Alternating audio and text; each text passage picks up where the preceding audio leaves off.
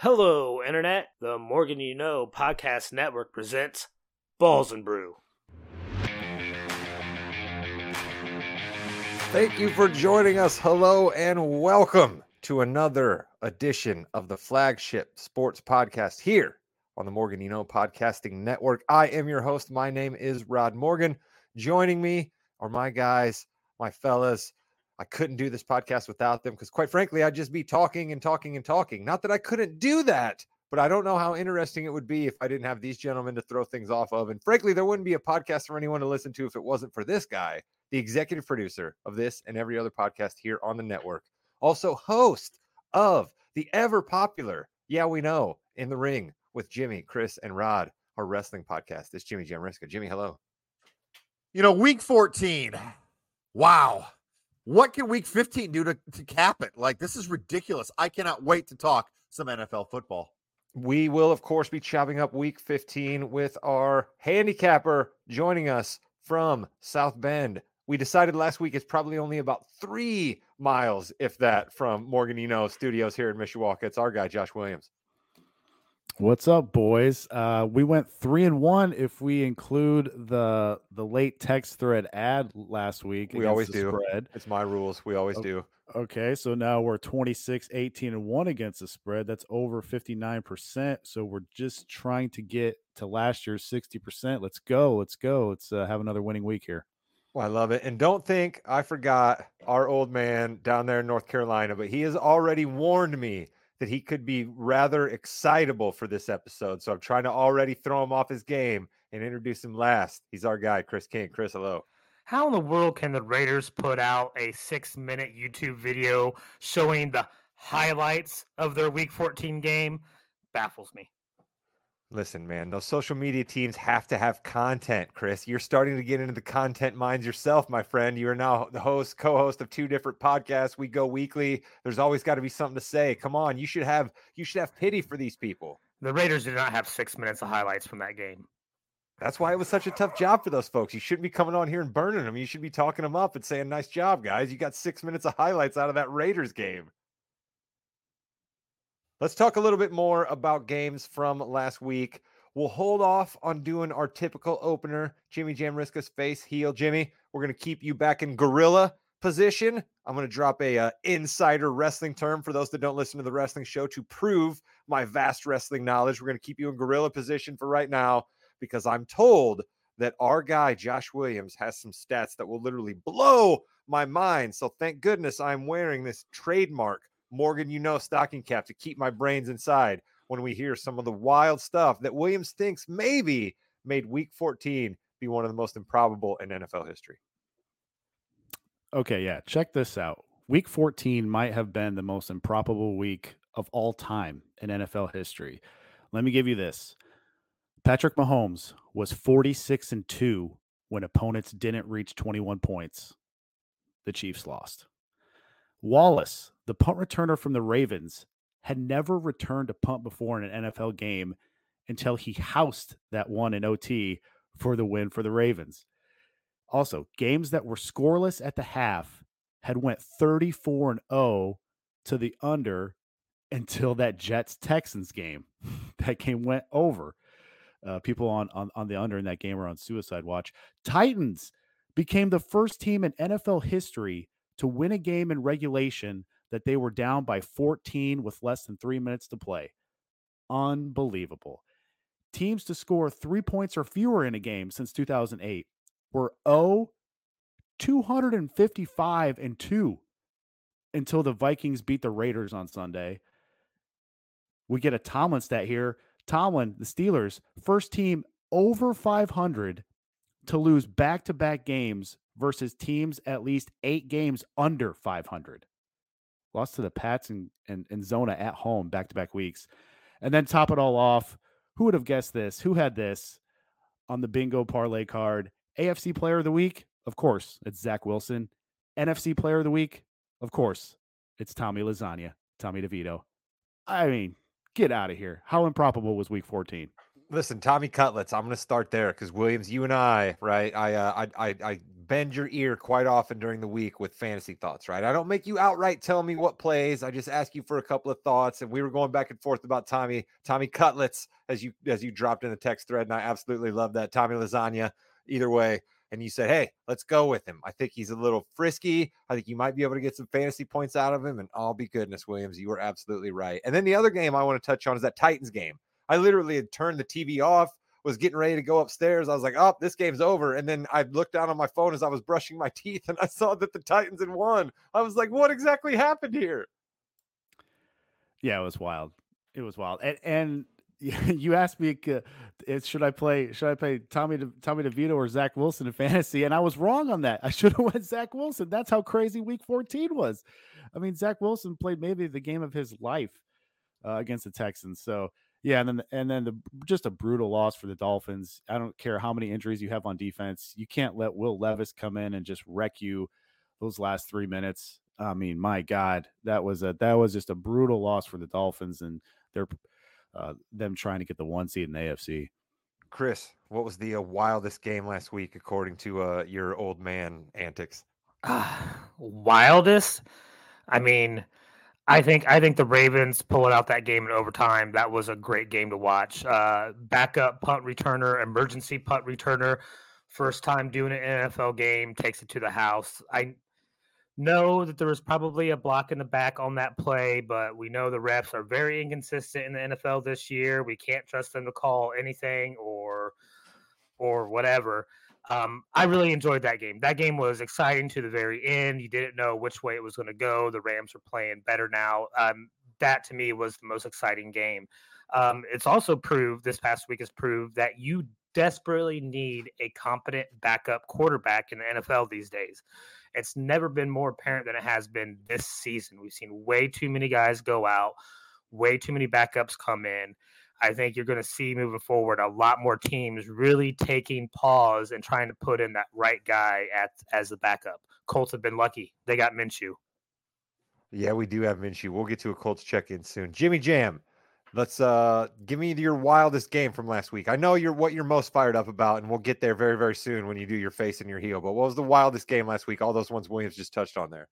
See, you and I like to talk about the definitions of words. The wildest game last week, Rod, was the 3-0 Vikings over Raiders, because that was so unpredictable, especially for someone, Rod, who started Josh Dobbs in a money league playoff game. How about that? Ooh, man, Dobbs really hurt you. We rode that Dobbs train right up to the end, right? Like we were literally like, if let's go off the train analogy. I'm prone to do this, where I'll go train, then I'll go to ship. No train involved. Let's just go with ship. No train was involved. We are definitely the captains of the Dobbs ship because we rode it all the way into the iceberg. And let me tell you something. Josh Dobbs is probably never going to play for the Vikings again. He'll be on another team next year, and he'll win a couple games, I'm sure. He might be on 3 teams between now and next year.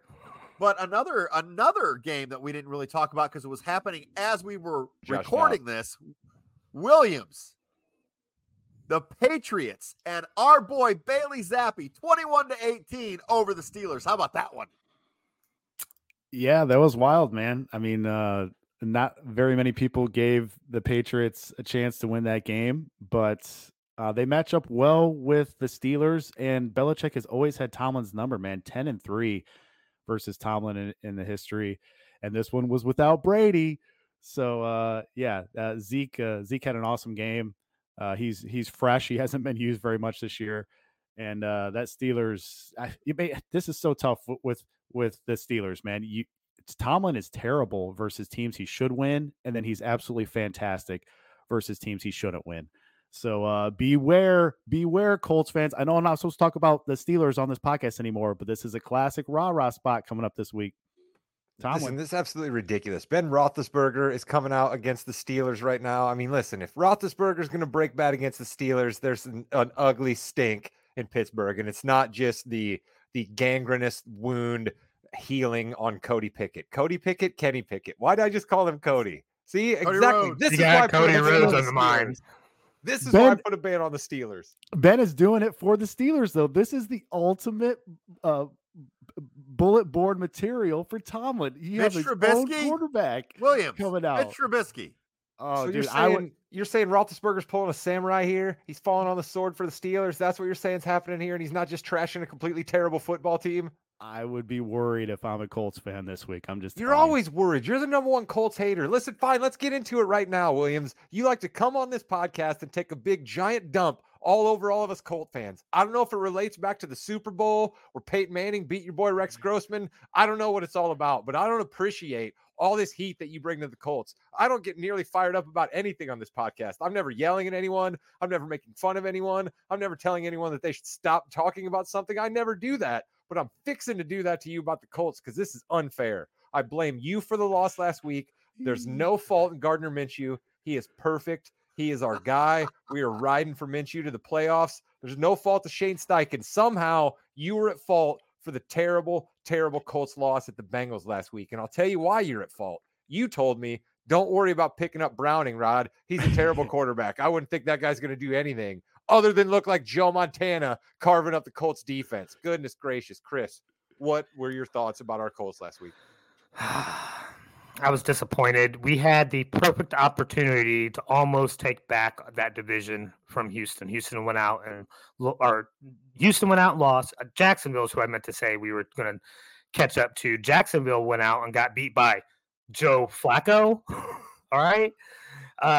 So we had a perfect opportunity, and I felt we squandered it. Our defense didn't show up. We did have that touchdown on the fourth corner that really kind of ruined any kind of comeback that we thought we were going to have on a holding call that I did not see a hold on that play.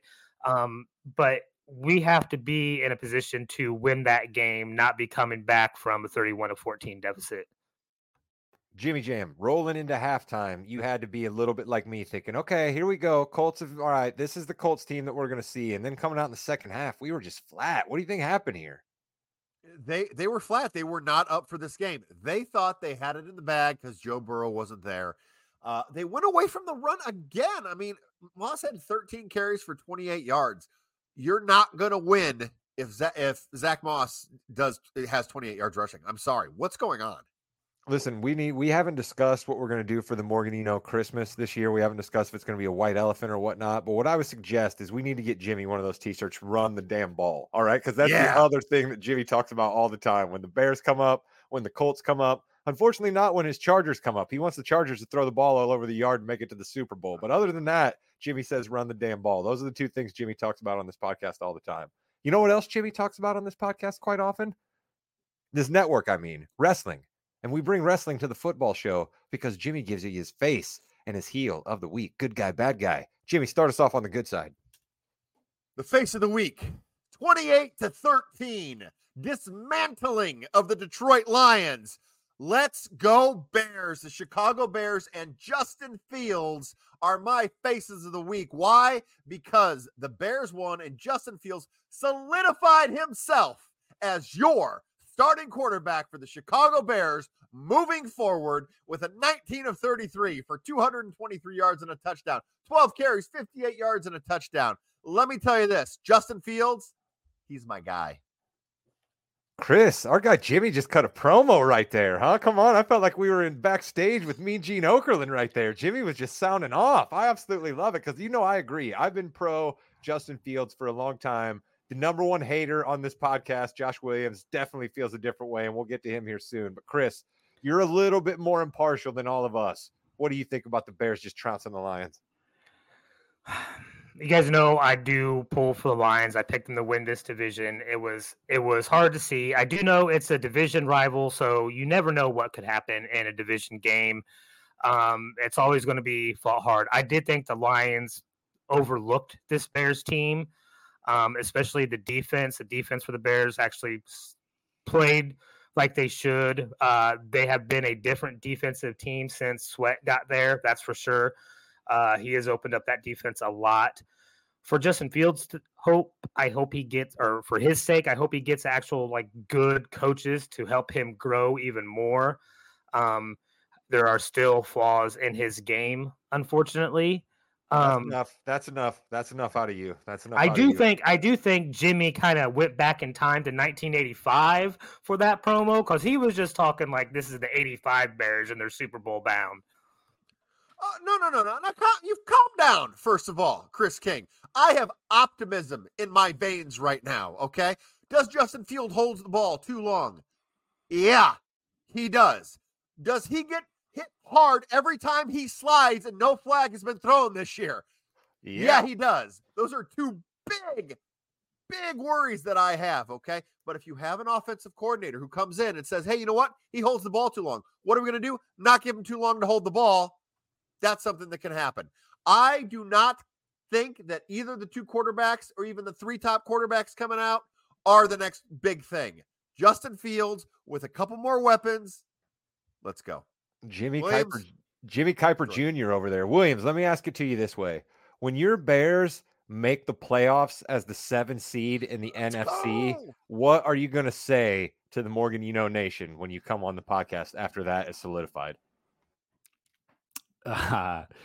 If they do, that will be one of the worst NFC 7 seeds of all time.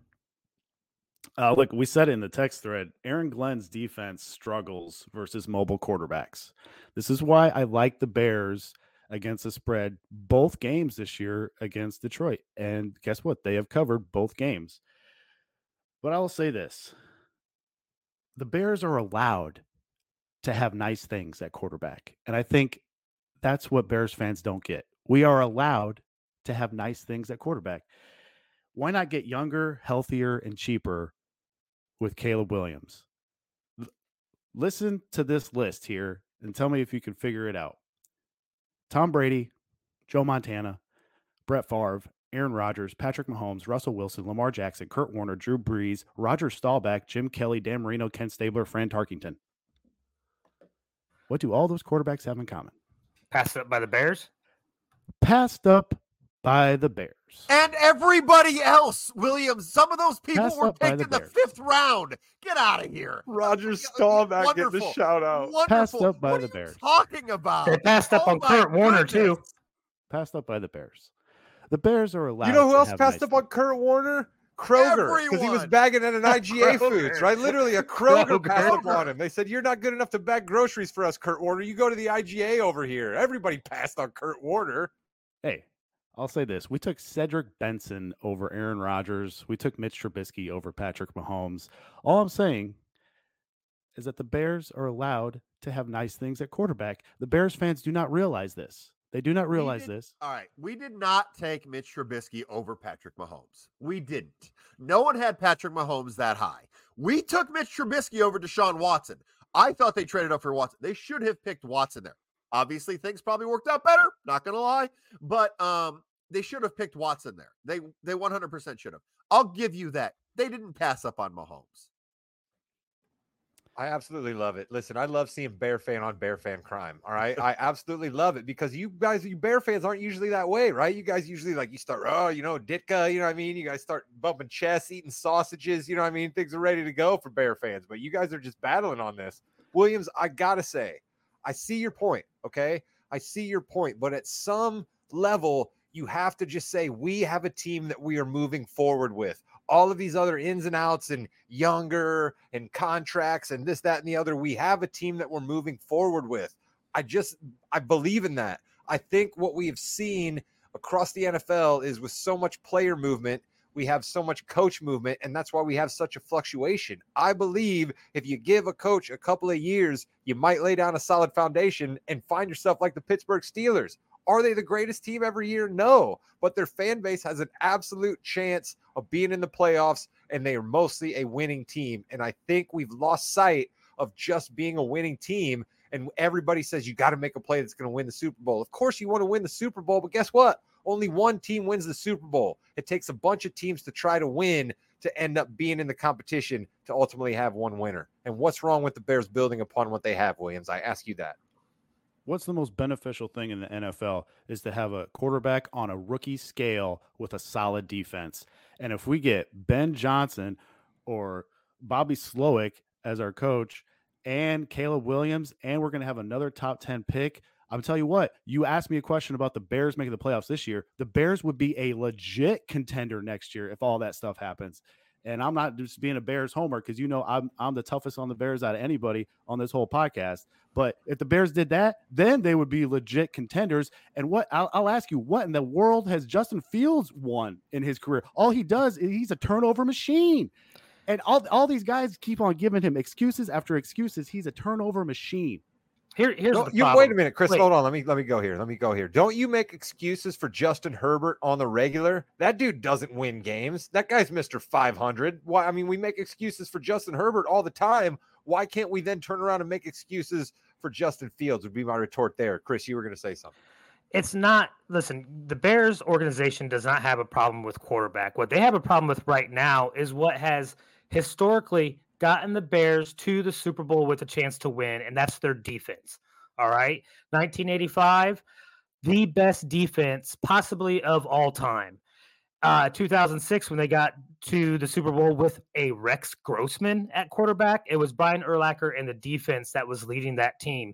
The Bears are an old NFL team. They have a history and a culture of great top-tier defenses that propel them to championships, much like Pittsburgh has a history of great defenses leading them to championships. Where they are messing up is they're putting too much emphasis on this quarterback position when they have had a weak defense for the last couple years, especially last year and the beginning of this year. It's starting to get better because they have a all-pro type defensive lineman. You get another linebacker, a top-tier secondary guy. You have a whole new defense that's not letting teams score points, and then your quarterback who takes too many hits or holds the ball on too long isn't as big of a deal. The Bears need to get back to what has made them great in the past. They needed to, really take on that culture they used to have as a top defensive team in the NFL, and they haven't been doing that. That's their biggest problem. All right, listen, we got plenty of time to argue about what the Bears should do at quarterback. I believe the Bears are going to be saddling up and surprising some people here at the end of the year and having a run at the playoffs because, as we saw last week, there's no way we know exactly what's going to happen in any of these football games. So why not the Bears? Jimmy, let's talk about the one other big thing from the week last week, and I believe we're going to get into that with your heel. Yeah, my heel of the week is Williams. How dare you? Now, my heel of the week. Are all those idiots mad about the Kadarius Toney offsides call? That is the worst call in the history of the NFL, apparently. Or he was offsides by so much that the line judge had to move to see the ball. It was easy. It was a call made. Now, would this have been such a big deal if it was an incomplete pass or a run up the middle for 3 yards or a sack? No, it wouldn't have been. Travis Kelce made a fantastic play. Threw the ball to Kadarius Toney, who, by the way, had about a yard advantage because he was offsides. So let's just calm down Patrick Mahomes just a little bit. Andy Reid, just a little bit here. He was offsides. It was the right call. And apparently he was offsides most of the game, so he got lucky the other times. Boo. Boo. He's 100% correct. Of course he's 100% correct, but I don't care if he's correct. I don't care about offsides penalties. I care about TV. I care about cool endings. I care about the Chiefs being the number one dominant team. Let that play happen. That would have been the coolest play anybody's seen for 20 years. So what does he do? Just hold it and say, oh, it's incomplete. Now I'm going to throw the flag? Who cares? You can't do that. This is ridiculous. I can't believe that they wiped that play away. That was the coolest play I've seen in an NFL game in years, and they wiped it away with an offsides that I guarantee none of you noticed when it kicked off, so who cares? Music City Miracle was a better great play of all time. Well, but, I mean, but that was still an amazing play. Williams, come on. You're a rule maker. You got to be with me on this one. Music City Miracle, shout out Frank Wycheck, man. Yeah. All Kadarius Toney has to do is look to the left, put his arm out, and the refs say, yeah, you're on sides. It's not that difficult. Unless you're in the Commanders and you do that, the ref still throws the flag. But you know what's a much better conversation? Us being able to talk about that play. That's what all of you guys are missing. Who cares about look to your left, look to your right, offsides, head start? Who cares? Wouldn't it have been so cool if we could have come on here and chopped up that play and the Chiefs with yet another comeback victory? I'm for the story. if that play would have went on with it and like they would have won that game, let's say, we probably would have mentioned it, but we wouldn't have delved into it like we're delving into it now, Rod. I would submit that this is probably better clickbait entertainment for social media and the masses than if the play was successful. If the play was successful, it would have been a great story for about a week. Now we're going to get longer than that because of the way Patrick Mahomes and then Andy Reid acted after the fact, especially Patrick Mahomes. All right. Let's calm down too, right? Like, I mean, like people were just literally waiting around a corner for like the first time they could light Patrick Mahomes in effigy, and they're like, yes, boom, bam, and they pounced on it. Like, let's just calm down. The guy was a little mad about getting hosed on a stupid offsides call. Let's calm down, right? Is he mad? Is just taking a play out of the coach's playbook, Chris. What coach gets on for the podium and says, I really appreciate that call out of the official. That's the right call to be made, and we're a rules league. What coach says that? What are we talking about here? That would have been great, though. That would have been fantastic. Yeah, that was the right call. Our bad. It would have been great. But let me ask you this. Is Patrick Mahomes really mad about that call, or is he more mad about his receivers not being able to catch a ball, messing up time after time, game after game, and ruining drives because they can't catch or they do something stupid or illegal? We've seen Tony do this multiple times this season, something weird, crazy that he should know better, and has messed it up. I mean, Jimmy, listen, I'm going to say it to you this way. I don't care. Maybe he's mad at Tony. Maybe he's mad at the refs. Maybe he's mad at his girlfriend at home for something that's going on there. I have absolutely no idea. But you know what I'm for? Him cutting promos. Let's do it. Give it to me, Jimmy. More promos. Let Mahomes cut promos on the refs, on his opponents. Have him cut a promo on Andy Reid. I don't care. Cut promos, Patrick Mahomes. You're the man. Do what you want. All right, you know, you're right. I do like the promos, and I do want to say I'm first time ever. I'm gonna give the heel of the week for next week too. Is the former coach of the Los Angeles Chargers, Brandon Staley. That's all I'm gonna say. We'll talk about the rest next week. Look at Jimmy. Look at Jimmy giving a drop. Well, Chris, you've provided us with so many instances of what you don't know already. I'm excited for what you have cooked up for your weekly segment of what Chris doesn't know. Yeah, no, I've given you plenty of ammunition already, Rod. I'm going to talk about my Cowboys, all right? You guys know I'm a Cowboys fan. And as a Cowboys fan right now, I should be more pumped, more excited than I've been in the last 20 plus years, to be honest with you. We have the best scoring offense in the NFL, the fourth best scoring defense in the NFL. We are now atop our division with only 3 losses. We are so close to catching up with San Francisco if they falter a little bit. But I don't know if I can trust this team. Listen, we all know how the Cowboys have a history of not getting far in the playoffs over the last few decades, okay? And yes, that does make me worry. The other part is we are really healthy right now. We have all 5 of our starting offensive line that's healthy this late in the season for the first time in a long time. All our receivers are healthy. Our skill players are all healthy. It's except for Trayvon Diggs on defense. The defense has been healthy for most of the year. I don't know what to expect from our Cowboys these next 4 games. I am worried about the game on Sunday with the Bills. You should be worried about that game with the Bills. I believe I was on the Bills making a charge to the playoffs there. But Williams, you're our football handicapper here. What's your read on the Cowboys? Chris's Cowboys, how should he feel? I think the Cowboys are the second best team in the NFL. And there hasn't been a better QB under pressure this year than Dak, believe it or not, if you go by the numbers. And we last week we gave out a little hedge, Dak to lead the league in passing yards last week. He didn't do it, but you know who did? Brock Purdy. So it helped us even more in that in the future bet that we took the previous week. But I think it's down to Dak Prescott and Brock Purdy for the MVP. So it usually goes to the number 1 seed. Does San Francisco lose another game? I'm not sure. They do have Baltimore on the schedule, but Dallas closes 3 out of their last 4 on the road with some really tough games coming up against at Buffalo and at Miami. So, yeah, and Dallas is much, much better at home this year. They're averaging twice as many points at home than on the road. They get into a real good cadence at home, whereas on the road that it's tougher for them to get going. I don't know if it's crowd noise or what, or You've seen those stats on the turf. The turf, they're almost unbeatable. So it's really important. And I think they have a shot to get the division over Philly. I think Philly is leaking oil. So I think Dallas could do this if they can just get some road victories. But I don't know. It's going to come down to the wire here. Jimmy Jam, unbiased. Who you like better out of the East? Eagles, Cowboys. Oh, I like the Cowboys right now. The Eagles, Hurts is hurt. There's something going on with him. And if he's not at 100%, they're in big trouble. So I like the Cowboys right now. But, as a Bears fan, Chris, I know where you're at. I understand where you're at. And you are right to be where you're at. You're The last thing I ever want, Jimmy, is for you to say the Cowboys are favored. Okay.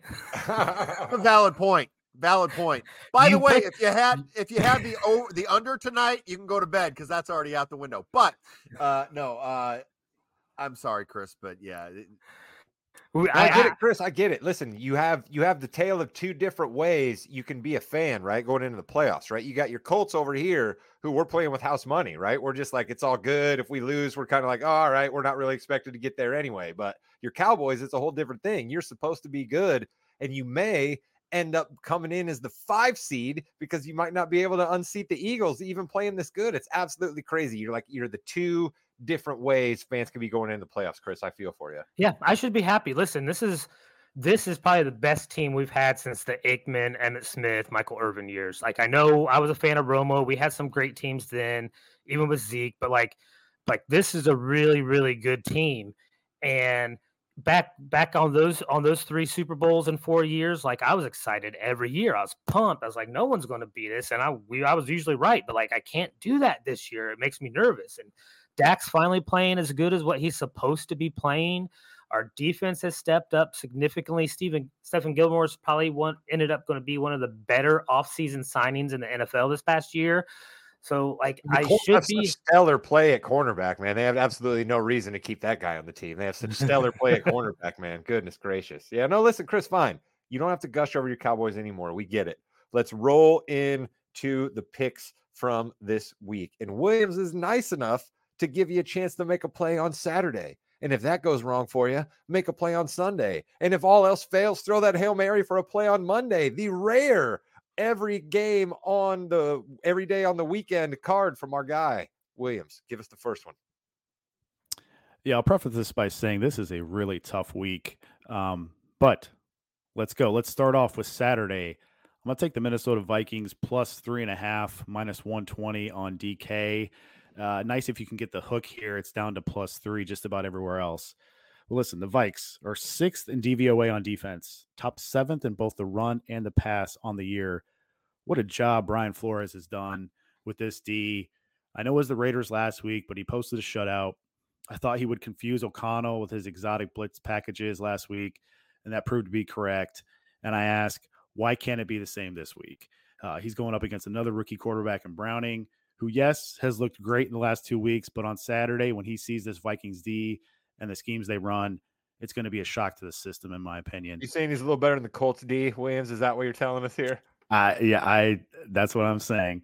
And listen, the Saturday road teams over the last 2 decades, this was interesting, 62% against the spread, and that's over 100 games. That's not a small sample size there. So Saturday road teams, something to notice for these Saturday games coming up. Also, 63% of the handles on the Vikes here. Even better, 77% of the money is on Minnesota. Sharp money has taken this down from 4.5 to 3. And while I hate not getting the best number here, I think there is still value because it's 2 backup quarterbacks in Browning and Mullins.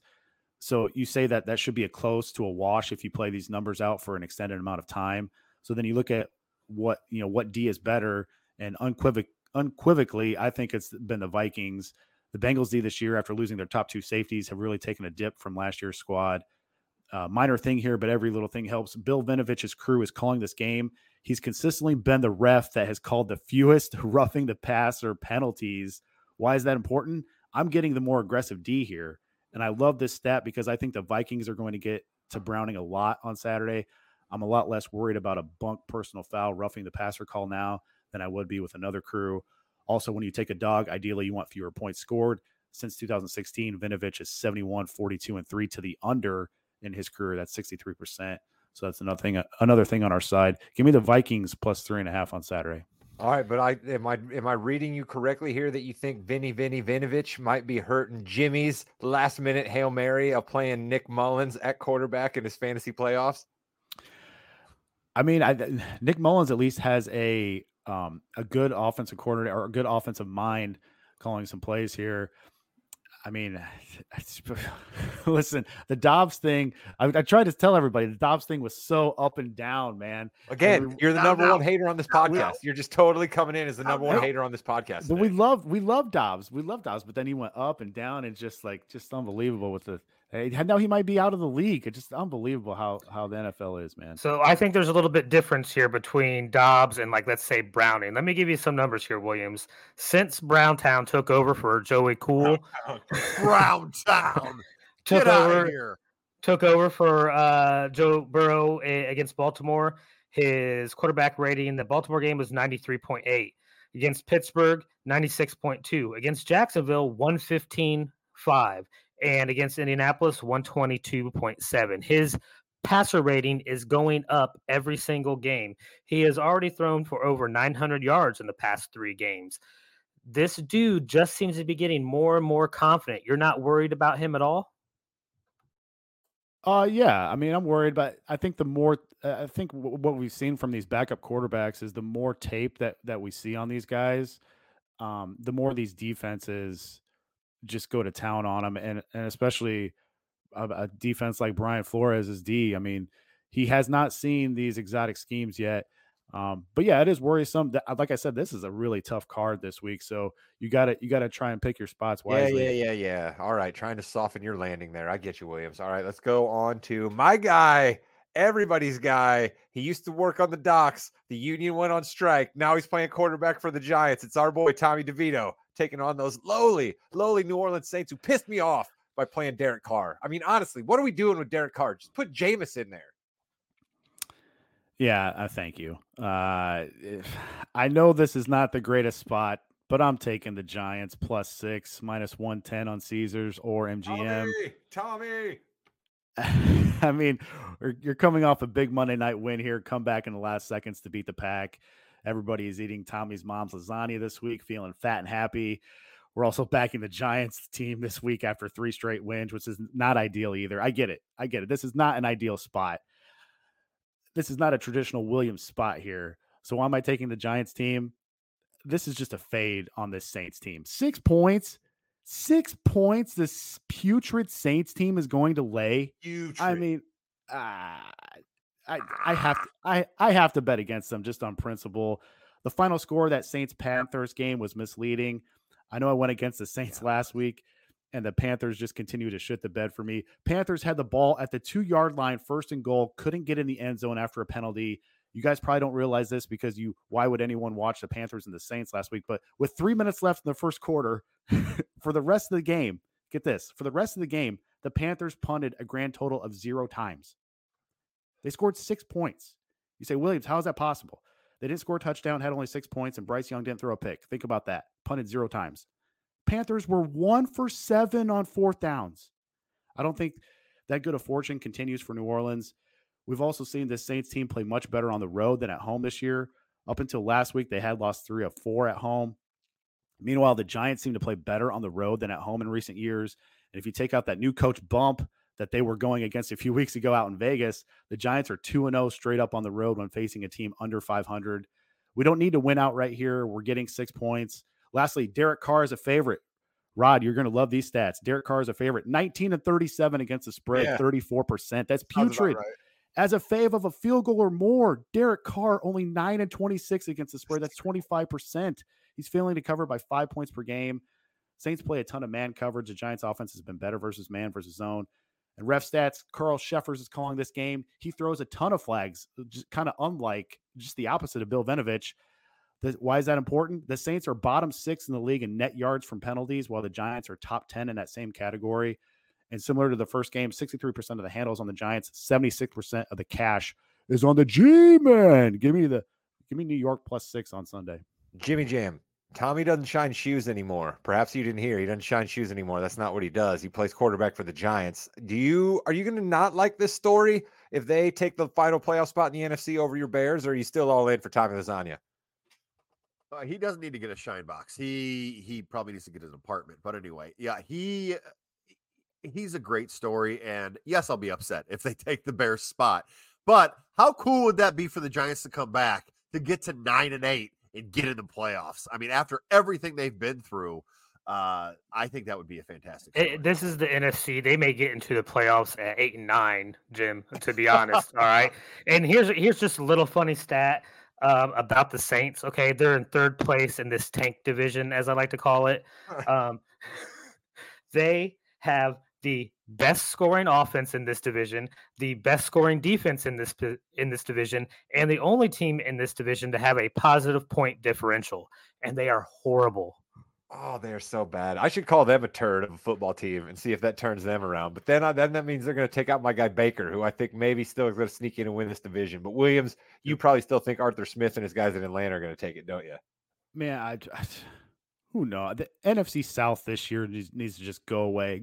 Look at what they are. Relegate them. Oh, stop it, Chris. NFC South against the spread this year, 11-25 versus other divisions. They're 46, 79, and 2 over the last 3 years versus other divisions. They own 3 of the 4 worst ATS records in the league this year. I mean, this division has been an absolute joke. Let's move on from it then, and let's get our final game, and let's take those EAGLES Eagles versus those Seahawks, who have had me riding the roller coaster all year long. I sing their praises, I trash them. I sing their praises again, I trash them. Who knows what to expect out of the Seahawks team? Williams, what do you got? Yeah, we finally get to root for fun here on a Monday night. We're going Philly, Seattle over. Yes. 47.5 minus 110 on MGM. Right before we came on here to record, there was some sharp money that took Seattle down from +4 to +3. Now on DK, the total also moved up a point with that money moving up to 48.5. The line moved for Seattle on the other books down to +3, but for now the total has stayed at 47.5. So I think there's some value there. Sometimes books are a little late to move the total, or they just don't anticipate a move coming on the total. But I think there is one coming for this game. For Philly, this ends the gauntlet scheduling that they had to go through. And this is a massive step down in defenses that they will face here. They recently had to face the Cowboys D, Bills D, the Chiefs D, the Niners D, and then the Cowboys D again. This Seattle D has been giving up chunk yardage more times than not lately. They also get an extra day to prepare, as this game is on Monday night. And on the other side, this is a must-get game for Seattle, man. And who on this Eagles secondary is stopping the Seahawks wide receiver core? DK Metcalf has an advantage with his matchup. Tyler Lockett has an advantage with his matchup. DK Metcalf might be stopping himself. That's got a true. little bit of Draymond Green streak in him up there at Seattle. He needs to calm down a little bit. He does need to calm down. JSN has an advantage with his matchup, though, also. And you know that Pete Carroll will have his guys ready to go as an underdog on prime time. Coach of the year, Pete Carroll. Williams, coach of the year, Pete Carroll. After losing 4 in a row. And just like Philly, this is a huge step down for Seattle and who they've had to face on D the last 3 weeks. They've had to face the Niners twice and the Cowboys. So, yeah, should be decent conditions in Seattle. Both teams need this game bad. Both teams' Ds have been leaking oil. Give me the over 47.5 here. I mean, this game can't be 24-24 or 27-21 in the fourth quarter. We win both those outcomes. So, yeah, we finally get to root for fun here, finally taking an over in 2023. Chris, you're going to be looking to the Pacific Northwest, I have a feeling, watching that game with some severe interest as a Cowboys fan. What are your thoughts on it? Yeah, listen, I was living in Pittsburgh rooting for Seattle against the Steelers in that Super Bowl. So I am going to be rooting for the Seahawks again. I don't think they can pull out the win, but I hope it is a fun, exciting, high-scoring game. Give us a game like the Ravens-Rams from last week. There we go, Jimmy. We always want to see good games. And you know what else we want to do, Jimmy? We want to get Williams giving us the street segment that has the people fired up. And you know why they like it, Jimmy? Contrary to what you say, they like it because of my intro, where I tell them that it is time for Futures Market Watch.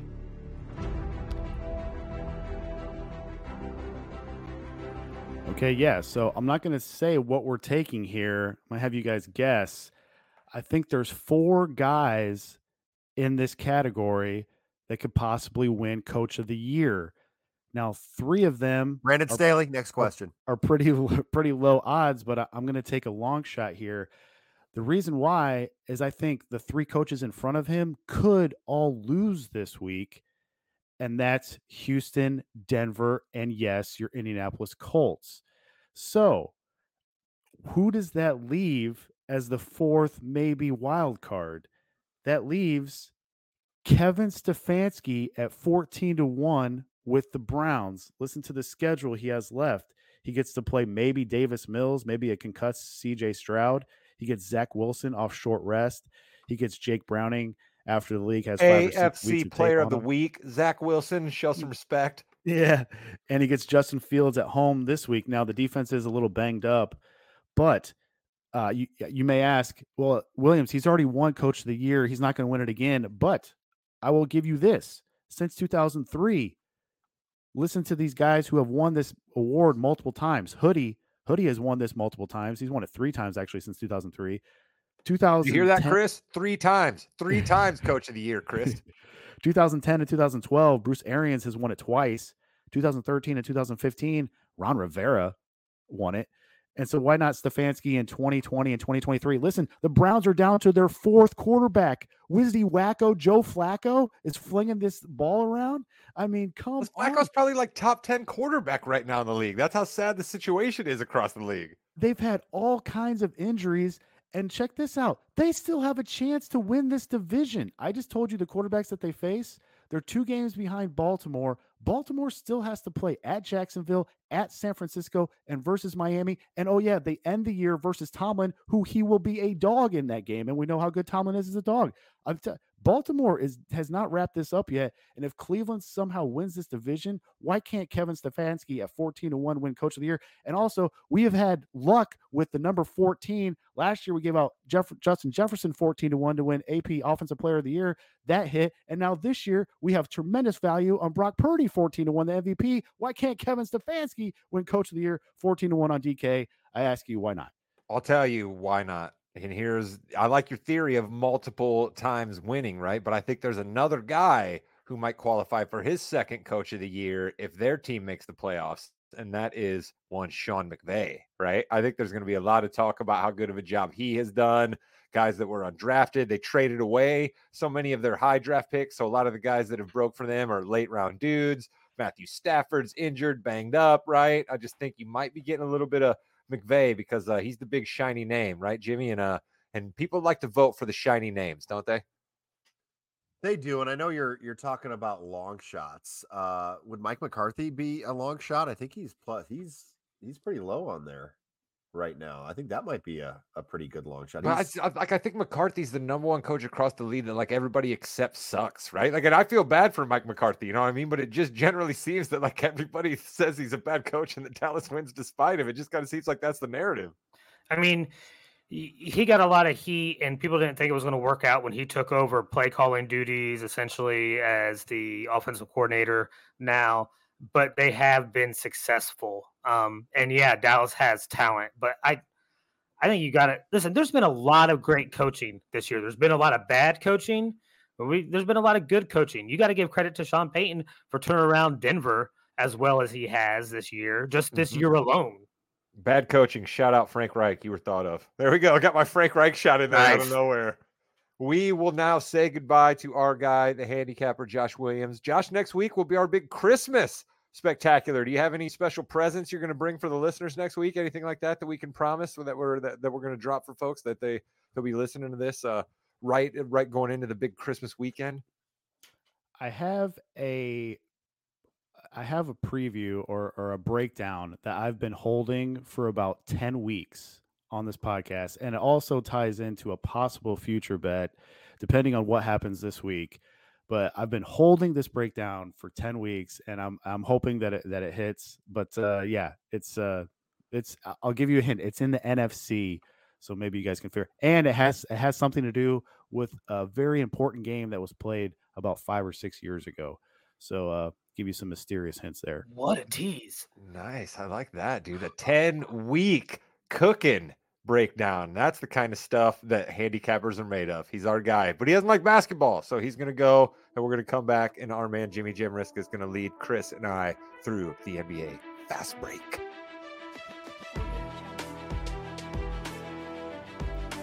Welcome to the Fast Break, the fastest 15 minutes in the NBA. I am Jimmy. Rod is here. Chris is here. And we're going to start the Fast Break like we always do with our NBA Wins League recap for the past week. Didn't have as many games as we usually do. I will tell you this, Rod and Chris, each of us had at least one team, if not two, that I did not have to change the wins for. Give it up for the Detroit Pistons, who for the fourth week in a row, I think, have 2 wins. Give it up for our Golden State Warriors, for my squad, who haven't won a game this week. And then Chris King, your Wizards. Woo, baby, 3 wins. Let's go, Chris King, for your Wizards. But Rod, you are the cellar dweller this week. Mm-hmm. Rod's squad had 112 wins. Celtics and Lakers did pretty good for you. Hawks haven't done anything at all. Sixers had a couple good wins too for you, bud. Yeah, listen, those are my 3 squads basically. Like every other kind of like mid-card guy that I was betting on is just not going my way. I was all like, book it, Quinn Snyder, regular season wins, not really working out in Atlanta for me there. And I was like, oh no, come on, Detroit. Even when you gave me Detroit, Jimmy, and then give somebody a terrible team, I was like, oh no, come on, Monty Williams, Cade Cunningham, they'll be fine. I knowingly walked into the San Antonio Spurs situation. So I mean, it's just it's just all around not good out of me. I fancy myself knowing a thing or two about the NBA, and when you bring up the wins total, it just proves I really don't know anything. Hey, big shout out to you for picking the Timberwolves 7th. It's kind of like, how the Bears passed on Jim Kelly and Tom Brady. A lot of us passed on the Timberwolves too. So they had 17 wins. But Rod, your Spurs and your Hornets, your last 2 picks had 10 wins total for the season. My final 2 picks have 20, and Chris King's have 19. So that's a big hill to climb for you. Chris King, your Milwaukee Bucks, 17 wins, doing pretty good. Grizzlies, though, still killing you with 6 wins. Bulls had a nice little run there, 9 wins for you. How you feel about your squad? 113 wins on the season. Chris, 1 game win or 1 game up over Rod. It is still very early in this NBA season. We are just a quarter of the way through, essentially. So a lot can change, just like a all NBA talent coming back to one of my teams the next week with the Zach rest of the Levine, team. Yep, maybe in the next week coming back. Oh, I think you know who I'm talking about. It's the Memphis Grizzlies and John Morant. Marcus Smart seems to be getting healthy. We get Steven Adams back. Maybe we can turn this season around and get an additional 35 wins out of this team, maybe. Okay, Zach so Levine, that was great. That was a great Zach. That was Levine great. I have a 10-game lead at 123 wins, and it's kind of apropos that I have the Clippers on my squad because I think I'm going to start sitting some people. I've got enough of a cushion. I can sit some people and get up for the rest of the season. The Clippers, 13 wins on the season. The Oklahoma City Thunder with 15. Even after a couple of bad games by the Nuggets, they're still at 16 wins. My Pelicans, big 14 wins for them. And the Rockets, let's go. 12 wins for my Rockets. I'm very excited for that. Zion took it personally that people said he was a little out of shape in that Final Four. He said, all right, fine. I'm going to score 36.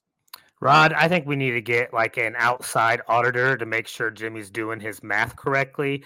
10 wins above us seems a little bit off to me. He's cooking us, man. There's no doubt about it. But when he starts rattling off those teams that he's got, it definitely makes sense, right? Like I literally am just the Wolves, the Sixers, Celtics, and Lakers. That's it. Those are the only teams that are moving my wins total. Yeah, I mean, listen, I got the Bucks and the Mavs right now. I think they're the ones moving mine the most. My 8th round pick, the Orlando Magic, say 16 wins. They're like the second best team in the East, and he picked them 8th. Yeah, I know, it's ridiculous. Well, so, you picked the Timberwolves 7th, so both of you guys have something over me. So we have so many stories to go through. I think we're going to start. Listen, my podcast. What is this called? Hosting gig here.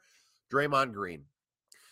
It was so interesting that the Bill Simmons podcast this week, Bill Simmons and Doc Rivers had a really good discussion about Green. And Simmons said, you got to be careful because he might go off at some point. Next night, He punches my boy, Yusuf Nurkic, actually more Wu-Tang's boy, Yusuf Nurkic, right in the face, okay? For those of you who are AEW wrestling fans and Chris Jericho fans, that's called the Judas effect, is what he did. That is an actual Rod wrestling finishing move that he did on another NBA player.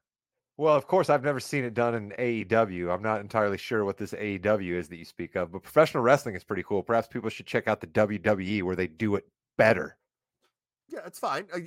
It's fine. Chris King, Draymond said he was a little nervous, a little upset that Nurkic was grabbing him, and he just kind of flails his arms. Didn't really mean to punch him. Chris, have you seen the replay on that by chance?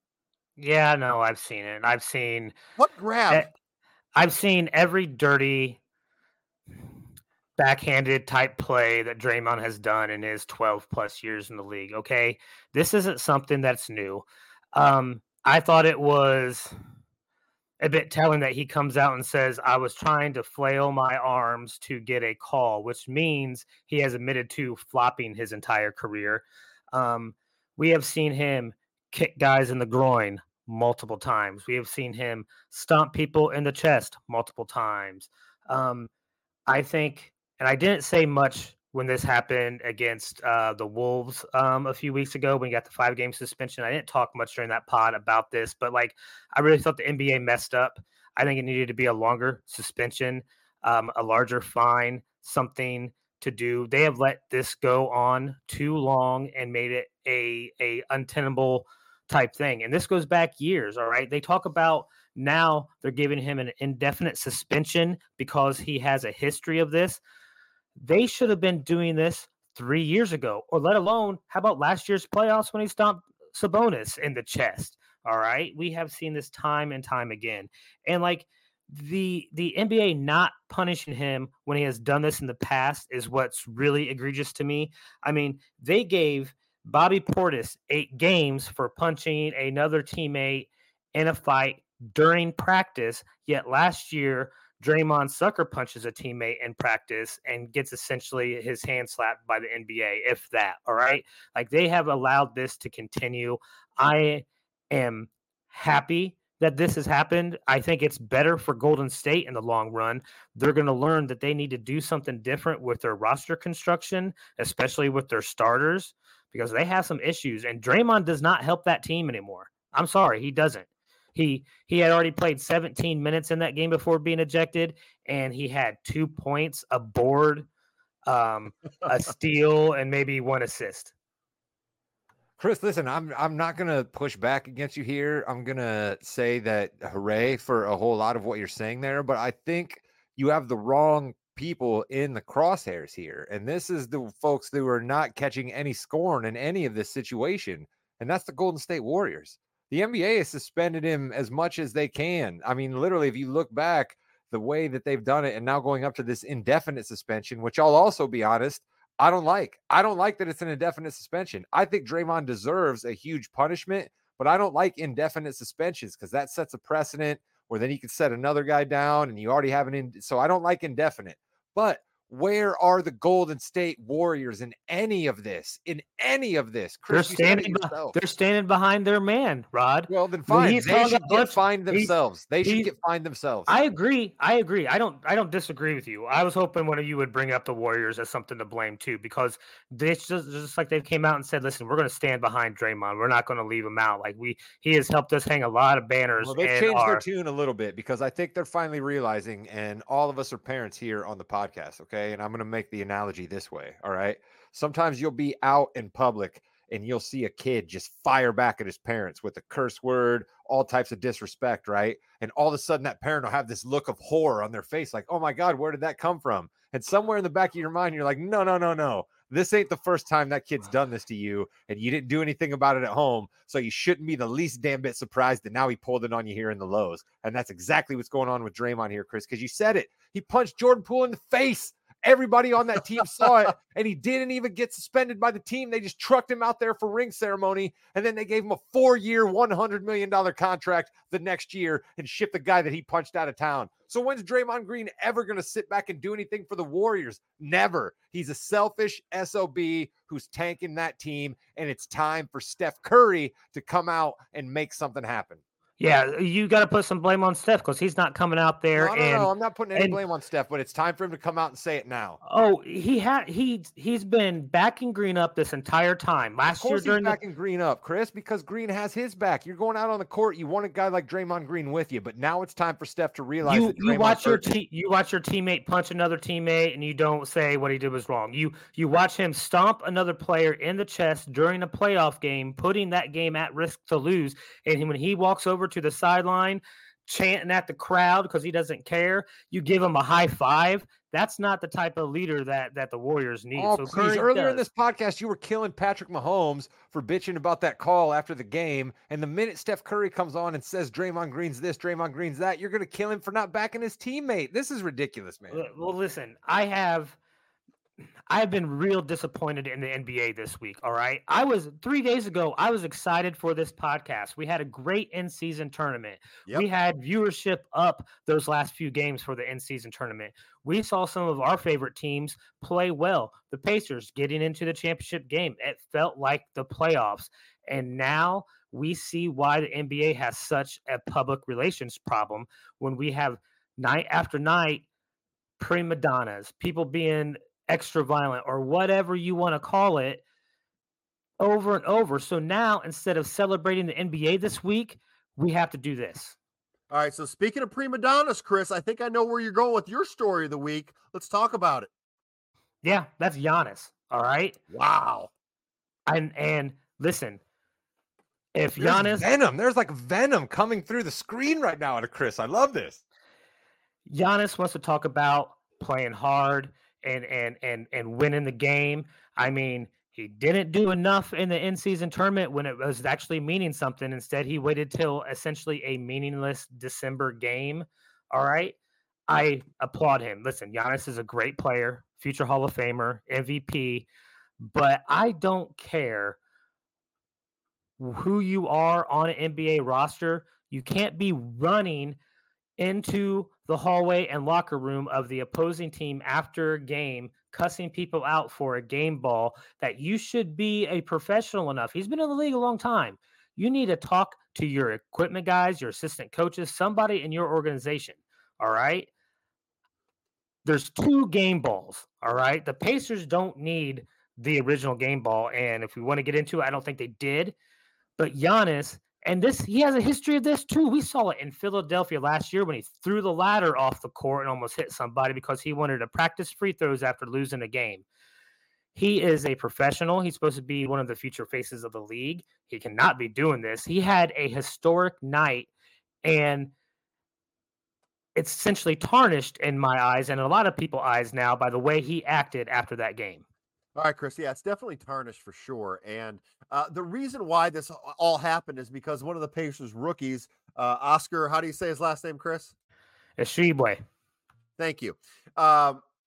Scored his first basket. They wanted to give him the ball. Okay, apparently there's 2 game balls. I didn't know there's 2 game balls. Who the heck cares, right? Giannis cared. I think it really did. It so got overblown. Carlisle was really nice after the incident, kind of talked about everything that happens. Like there, people came back, were yelling and screaming at us. It's one of those things, Chris. I think Chris was right. They should have just gone to their equipment managers, gotten together. They would have figured something out. And now Giannis is even saying, I don't know if it's the right ball. Could be any ball. I dribbled it. I don't know.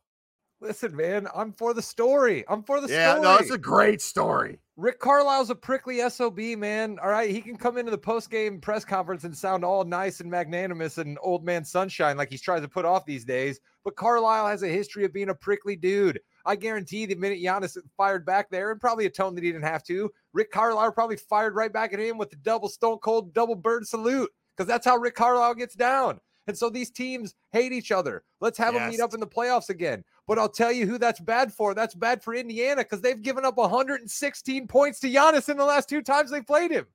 They've also beat him 2 out of 3 times already this year, though.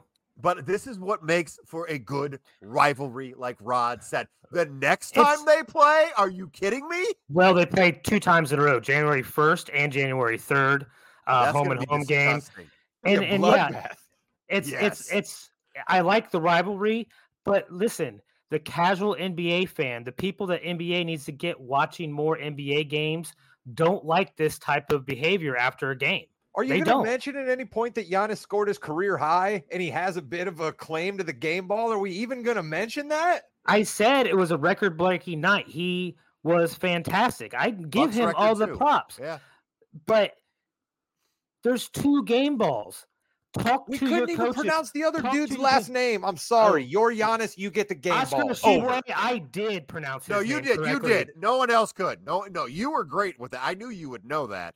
He's got a name like Giannis Antetokounmpo, but we know how to pronounce it. So therefore, he gets the game ball because he's the big deal. This other dude doesn't matter. Said it himself. He can have the game ball. We'll take the second one. It's not that big of a deal.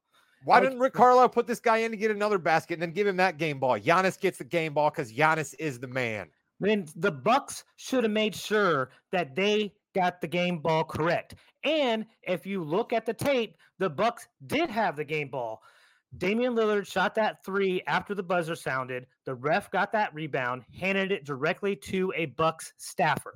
So the Bucks had that ball. Giannis should have went over and friggin' did the rock bottom to Dame Lillard because it sounds like this whole thing was his fault. Well, and then why are Dame you Lillard is jealous? And Giannis himself said in the post-game press conference that he was going to give the ball to Dame because he passed Kyle Korver to be 5th all-time in 3-pointers, all right?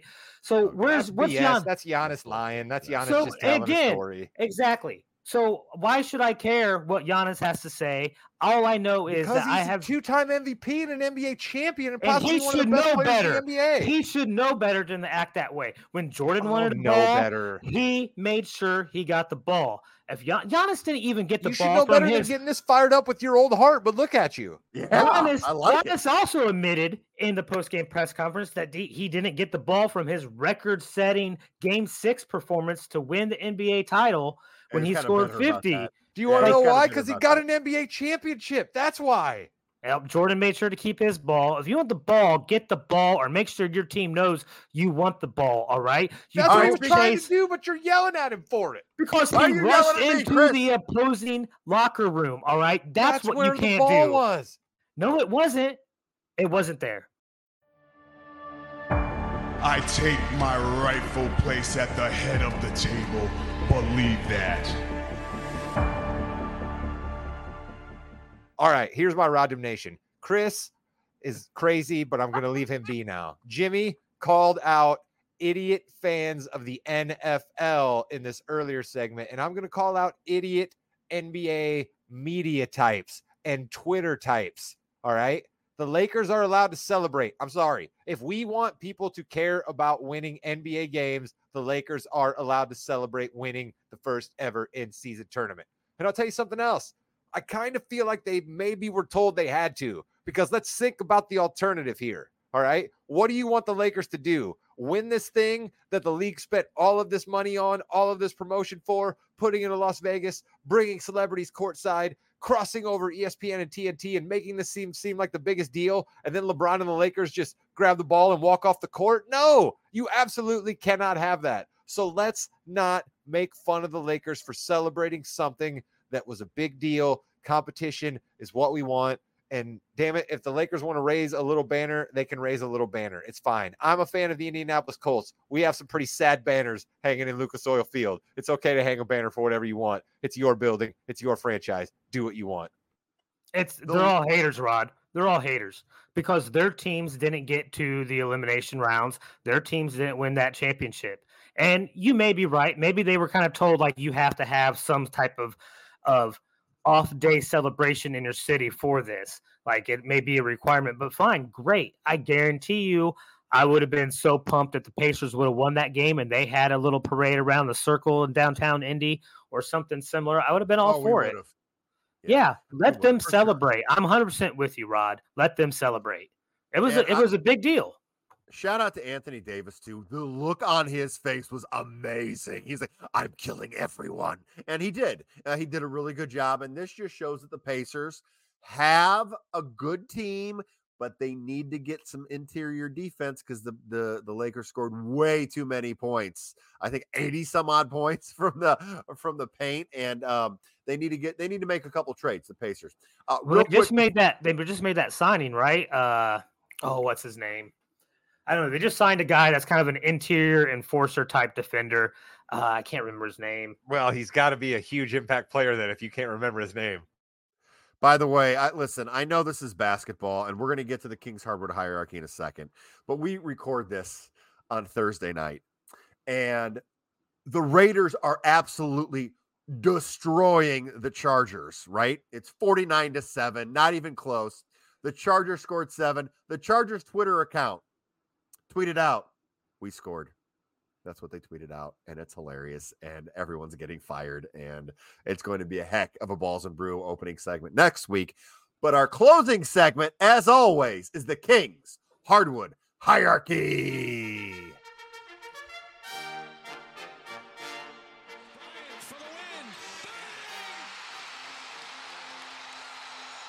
All right, King, it's Boston. All right. You're still winning. You're still top of the East. Still got the best record in the NBA. You've won 3 in a row. All right. So Boston, they're the Kings right now. All right. That's just the way it is. And no love. Wait.